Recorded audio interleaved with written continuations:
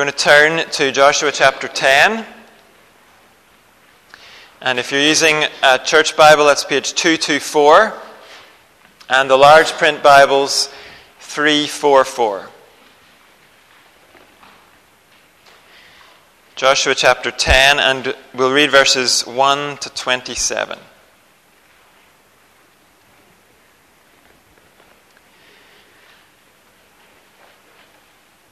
Now Adonai-Zedek, king of Jerusalem, heard that Joshua had taken Ai and totally destroyed it, doing to Ai and its king as he had done to Jericho and its king, and that the people of Gibeon had made a treaty of peace with Israel and had become their allies.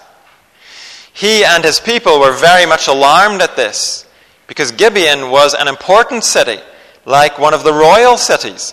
It was larger than Ai, and all its men were good fighters. So Adonai-Zedek, king of Jerusalem, appealed to Hoham, king of Hebron, Piram, king of Jarmuth, Japhia, king of Lachish, and Debir, king of Eglon. "Come up and help me attack Gibeon," he said, "because it has made peace with Joshua and the Israelites." Then the 5 kings of the Amorites, the kings of Jerusalem, Hebron, Jarmuth, Lachish, and Eglon, joined forces. They moved up with all their troops and took up positions against Gibeon and attacked it. The Gibeonites then sent word to Joshua in the camp at Gilgal, "Do not abandon your servants. Come up to us quickly and save us.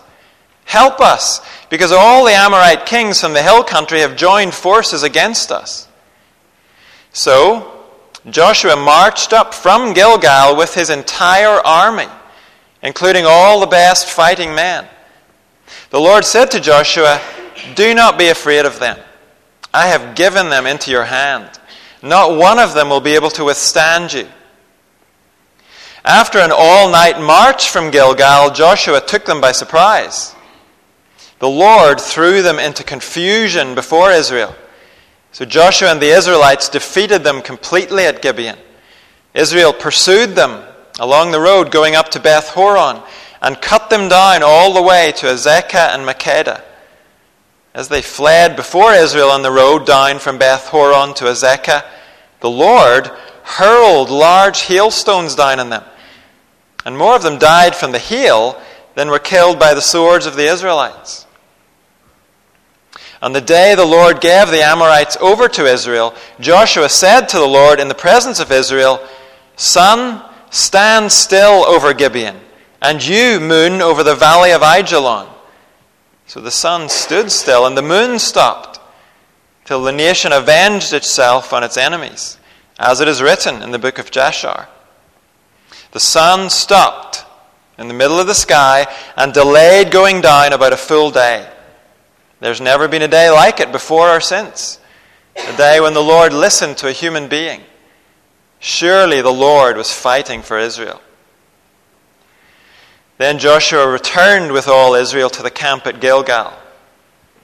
Now, the 5 kings had fled and hidden in the cave at Makkedah.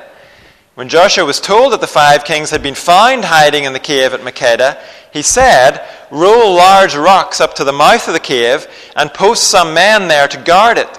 But don't stop. Pursue your enemies. Attack them from the rear and don't let them reach their cities.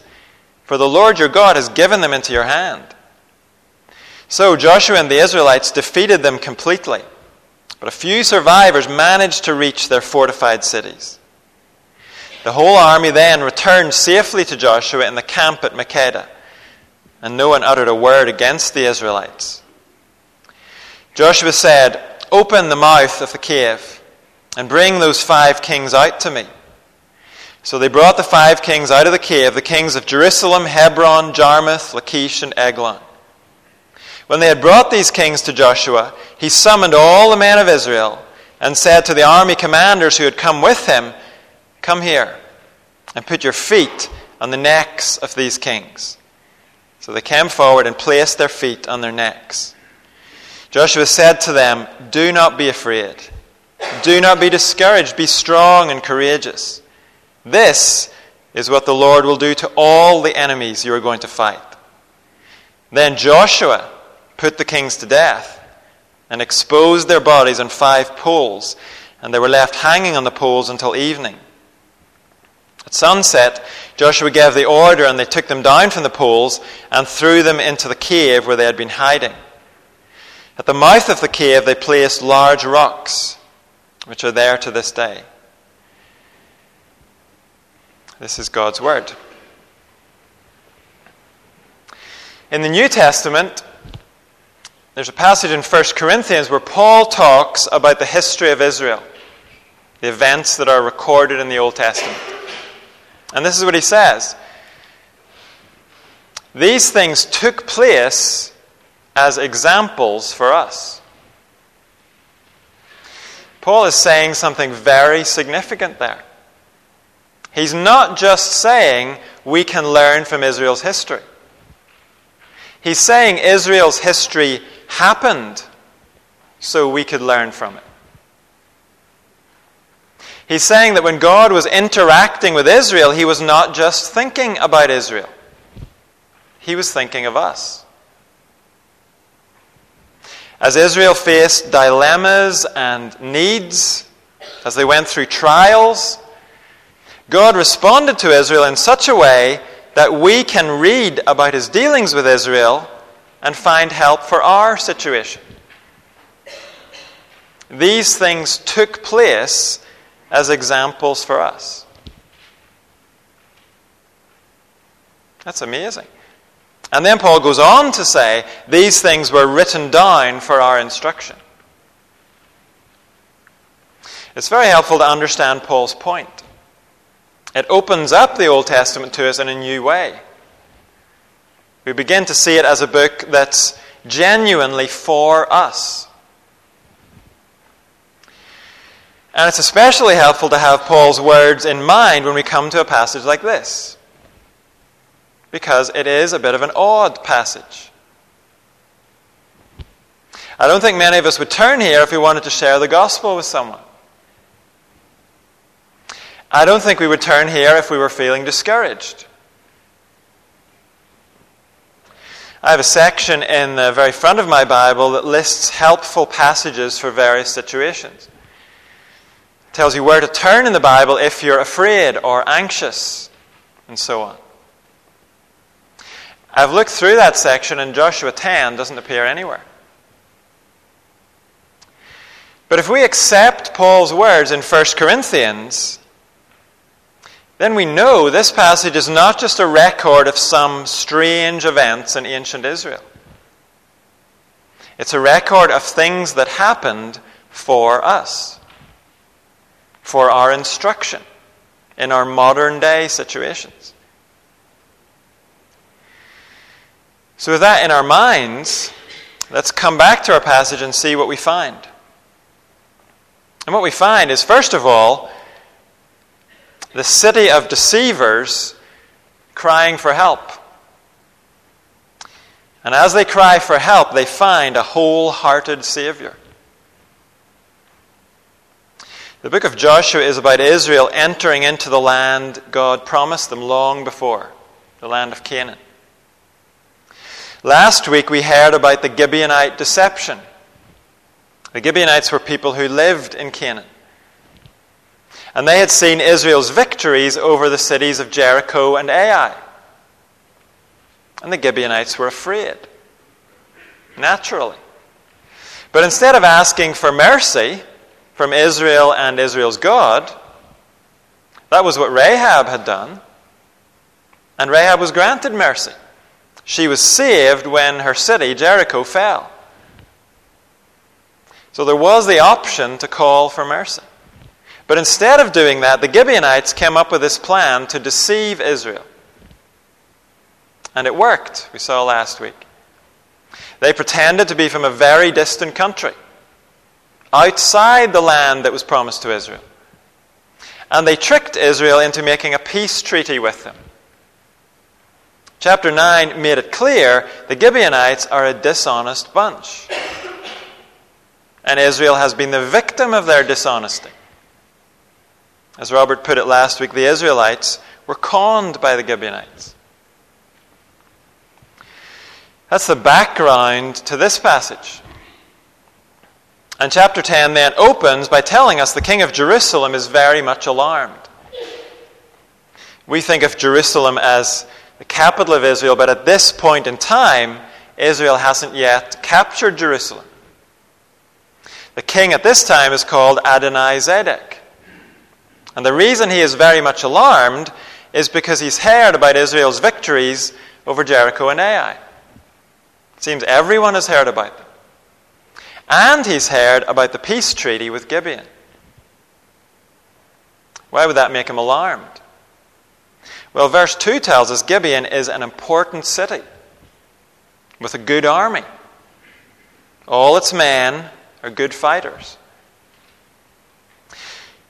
They would have been an ally of Adonai-Zedek. But now he's beginning to feel alarmed because he's starting to get isolated. Israel has crossed the Jordan already. Here. They've already taken Jericho and Ai on the other side of the Jordan. And now the Gibeonites are no threat to Israel because of the peace treaty.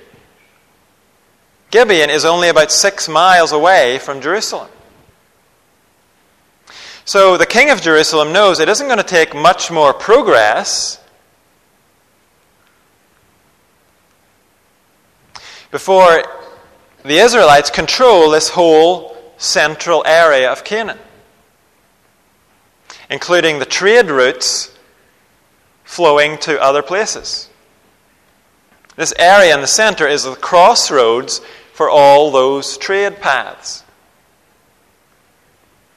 The king of Jerusalem knows if he wants to stop the Israelites, he has to do something now, while he still can, while he has some allies left. So he decides to attack Gibeon. He doesn't want to attack Israel directly. But if he can get control back of this important city, he might be able to halt Israel's progress, he thinks. So he calls these 4 other kings to help him, and they join forces together, the 5 of them. Together, they should take Gibeon quite easily. And it's at this point that the city of deceivers cry out for help. Have a look at verse 6. The Gibeonites then sent word to Joshua in the camp at Gilgal, "Do not abandon your servants. Come up to us quickly and save us. Help us, because all the Amorite kings from the hill country have joined forces against us." From what we saw last week in chapter 9, it doesn't seem Joshua has any obligation to save the Gibeonites. He made a treaty not to attack them himself. There's no indication he signed up to defend Gibeon from other people. But look how Joshua responds to them in verse 7. So, Joshua marched up from Gilgal with his entire army, including all the best fighting men. The Lord said to Joshua, "Do not be afraid of them. I have given them into your hand. Not one of them will be able to withstand you." The name Joshua means the Lord saves. And throughout this book, it's clear Joshua is acting always as the Lord's representative. When Joshua brings salvation, actually it's the Lord's salvation. And what we see here is that it's the Lord who's going to save Gibeon. He will do it through Joshua and his army. And notice how committed Joshua is to this. He takes his entire army. Verse 9 says he led them on an all-night march. It must have been closer to an all-night run, actually. Because chapter 9 told us previously it took Israel 3 days to get from Gilgal to Gibeon. So not only is Joshua bringing his whole army, he's making them leg it. He's taking this with utmost seriousness. He is a wholehearted Savior.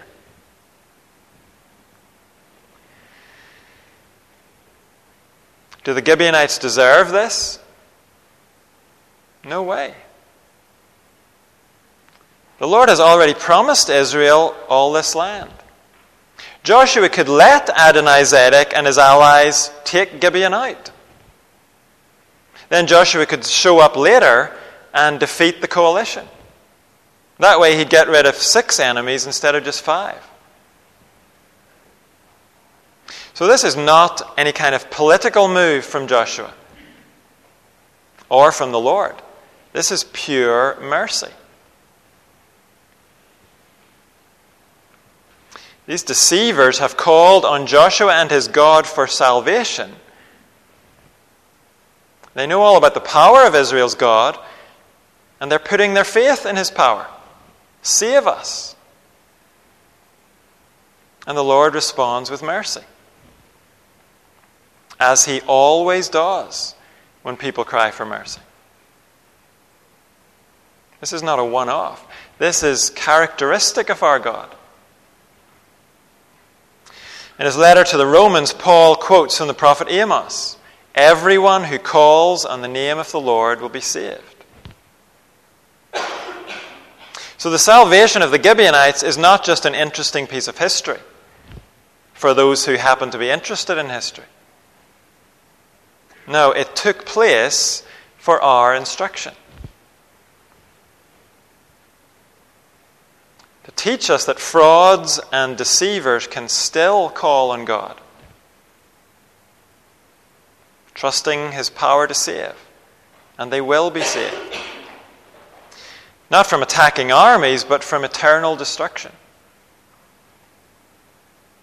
The Savior Gibeon trusted in was called Joshua. The Savior we trust in is also called Joshua. That's his Hebrew name. The Greek translation of his name is Jesus.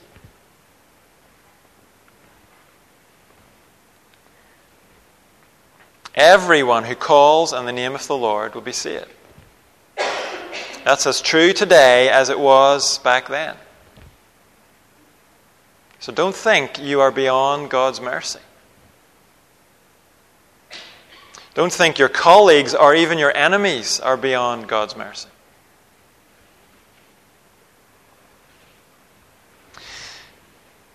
God has promised to save. And in this situation, that will involve defeating Adonizedek and his allies. The main part of that battle is described in verses 9 to 15. And the most striking feature of this battle is not what Joshua and his soldiers do. The most striking feature is the fact that creation serves God's purposes. To us, creation is wild. For all of our technology, a few feet of snow can mess up all our plans still. But what we see in these verses is that creation is fully tamed from God's perspective. In a different context, we've seen that in the book of Revelation. We see it again here. We've already noticed how Joshua and his army march all night. And apparently in the early morning, they hit the 5 kings with a surprise attack, putting them on the run very quickly. But look at verse 11. As they fled before Israel on the road down from Beth Horon to Azekah, the Lord hurled large hailstones down on them, and more of them died from the hail than were killed by the swords of the Israelites. God really doesn't need the Israelite swords. It's very nice of them to want to help, but God has it covered. He has his own weapons.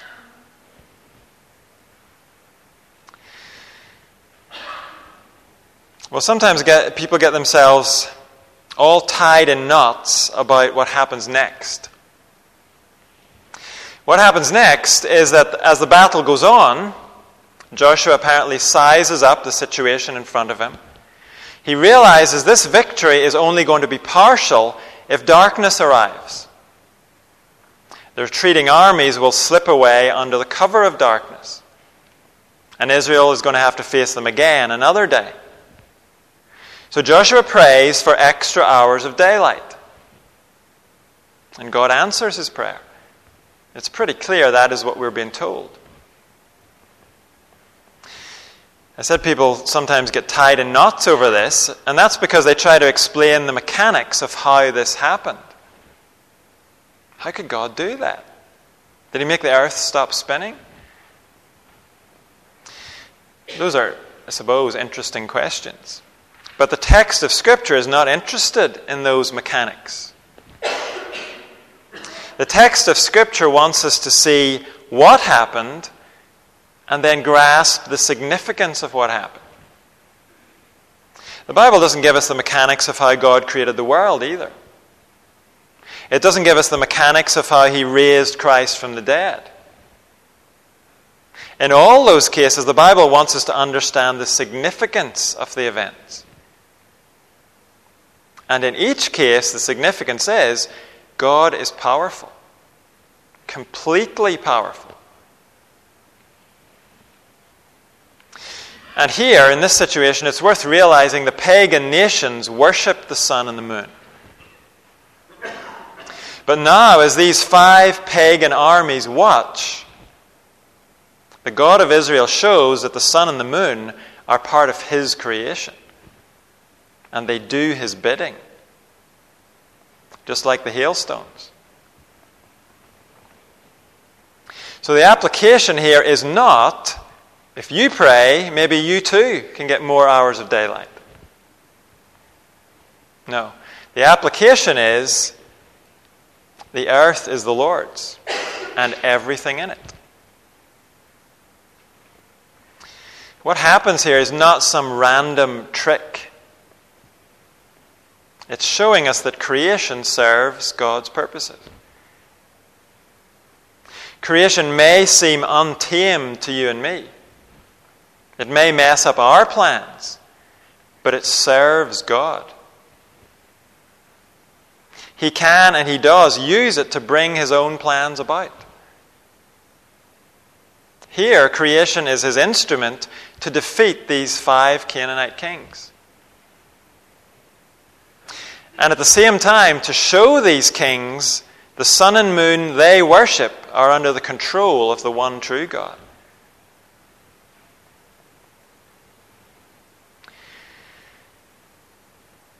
Then what happens in verse 16 is that we have a flashback.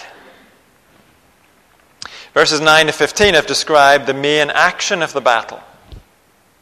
But now we rewind a little to something that happened during the battle. Verse 16 says, "Now the 5 kings had fled and hidden in the cave at Makkedah. When Joshua was told that the 5 kings had been found hiding in the cave at Makkedah, he said, 'Roll large rocks up to the mouth of the cave and post some men there to guard it. But don't stop.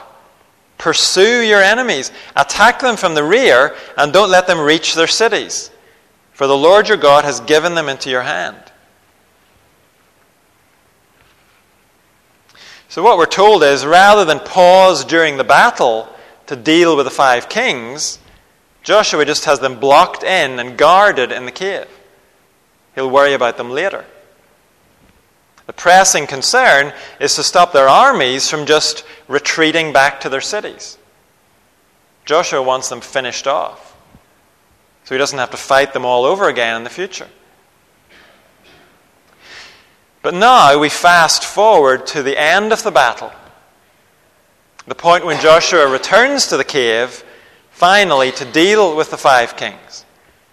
And let's read that final part again from verse 22. Joshua said, "Open the mouth of the cave and bring those 5 kings out to me." So they brought the 5 kings out of the cave, the kings of Jerusalem, Hebron, Jarmuth, Lachish, and Eglon.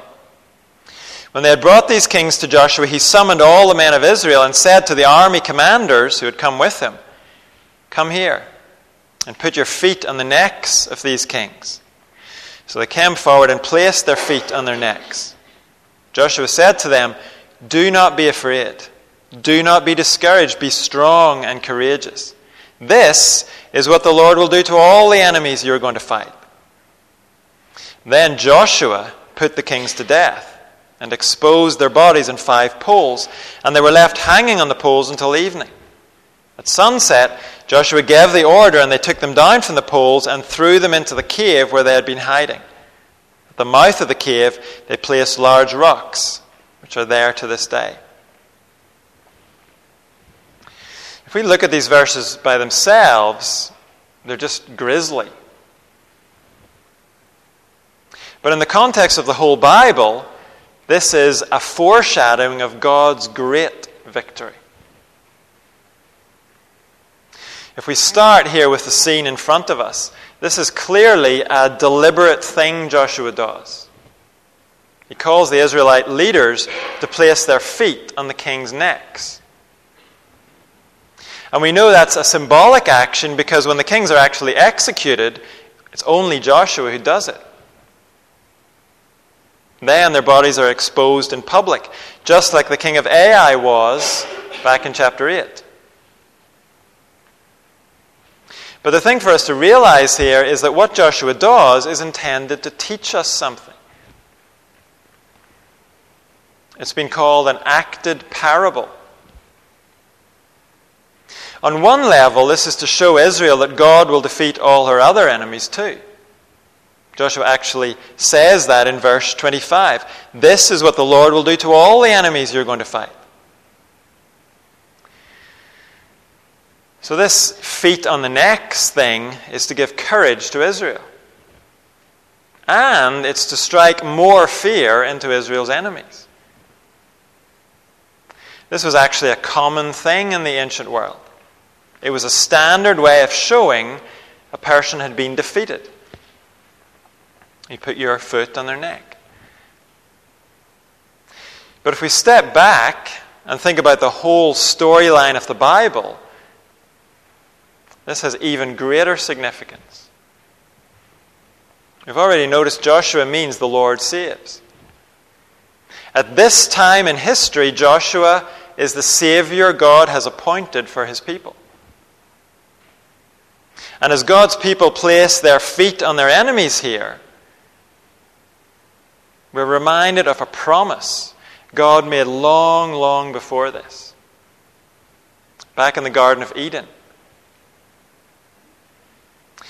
In Eden, the greatest enemy of God and his people led Adam and Eve into sin. But on that occasion, God made a promise in Genesis chapter 3. He said that one day a descendant of Eve would crush the serpent's head.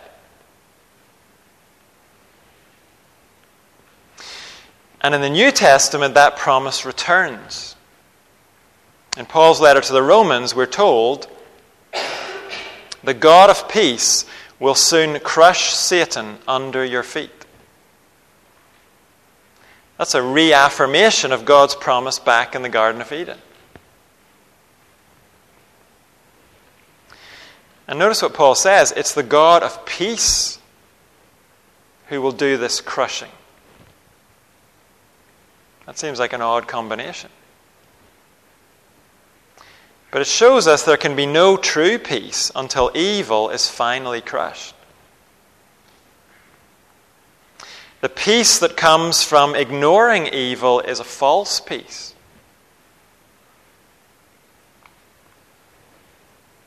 And so the God of peace will crush evil. One day every last enemy of God will be crushed. That peace will be brought about by God's appointed leader, the ultimate Joshua, Jesus Christ.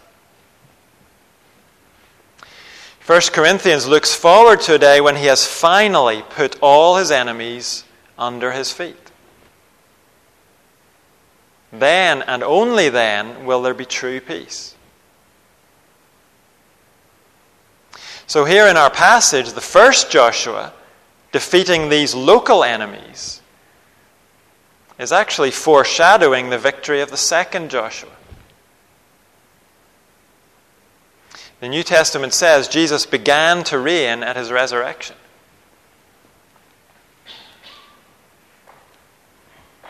And he must reign until he has put all his enemies under his feet.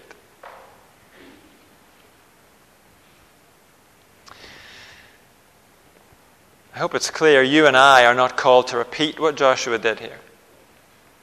That is not the application. But as we read this, we can look forward to what Jesus is going to do. His final victory over Satan and death and every other enemy. These things took place for our instruction and our encouragement. And until that final day, even the worst offenders have hope.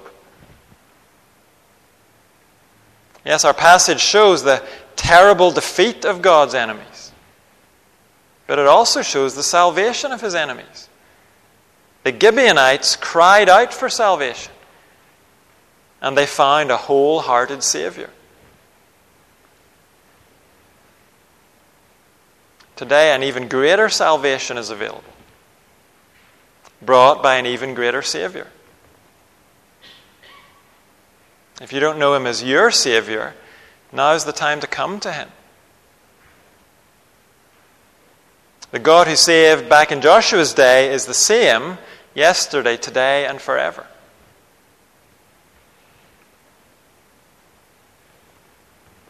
The God we see at work in this passage is the God who's still at work today.